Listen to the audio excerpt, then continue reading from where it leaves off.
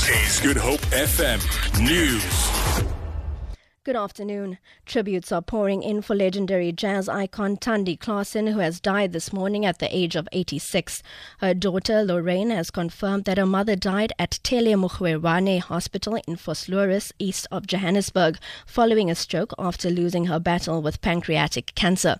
Arts and Culture Minister Nathi Mthethwa has described Klaasen as a feisty, smart and full of life. Klaasen, who is well known for her song Sophia Town, was the late former President Nelson Mandela's favorite singer. Lorraine Klaasen says her mother is now at peace. I think she's resting. She's not suffering any longer. And I want to thank everybody who's been very thoughtful through their prayers and comforting words and messages while she was lying in bed, because I was able to convey all those messages to her. She could hear. Unfortunately, she could not speak any longer. Let's celebrate her life now, not her passing. Police have launched a manhunt for a suspect who they believe is responsible for starting the fire on Signal Hill in the Cape Peninsula on Friday. Mayoral Committee member for Safety and Security, J.P. Smith, says community members saw a suspect running away from the fire.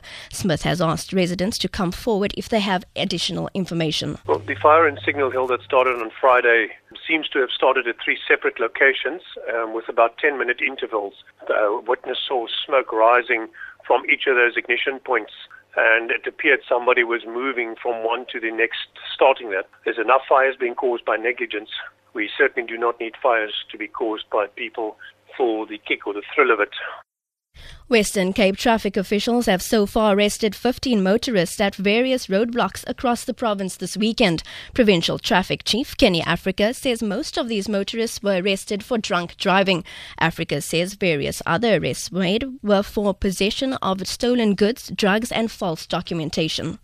We stopped 2,241 vehicles and 1,534 drivers was tested for alcohol. We also arrested 5 other persons for being in possession of stolen goods, and that was in Worcester. In Oudtshoorn, 2 people were arrested, one for dagga and the other one for being in possession of mandrakes. And then in George and Knysna, we arrested 2 people for being in possession of false documentation. The total amount of fines that we issued was 321,300 rand. And to end this bulletin, a man who has been accused of rape has been burnt beyond recognition during a mob justice incident in Amanskraal, Pretoria. The man allegedly victimized young girls in the area. Gauteng police spokesperson Kay Makubela says the incident occurred yesterday.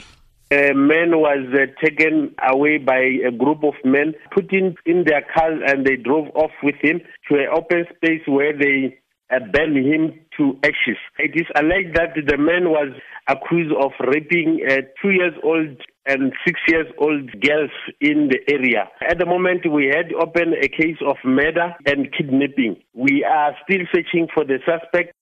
For Good Hope FM News, I'm Robin Frost.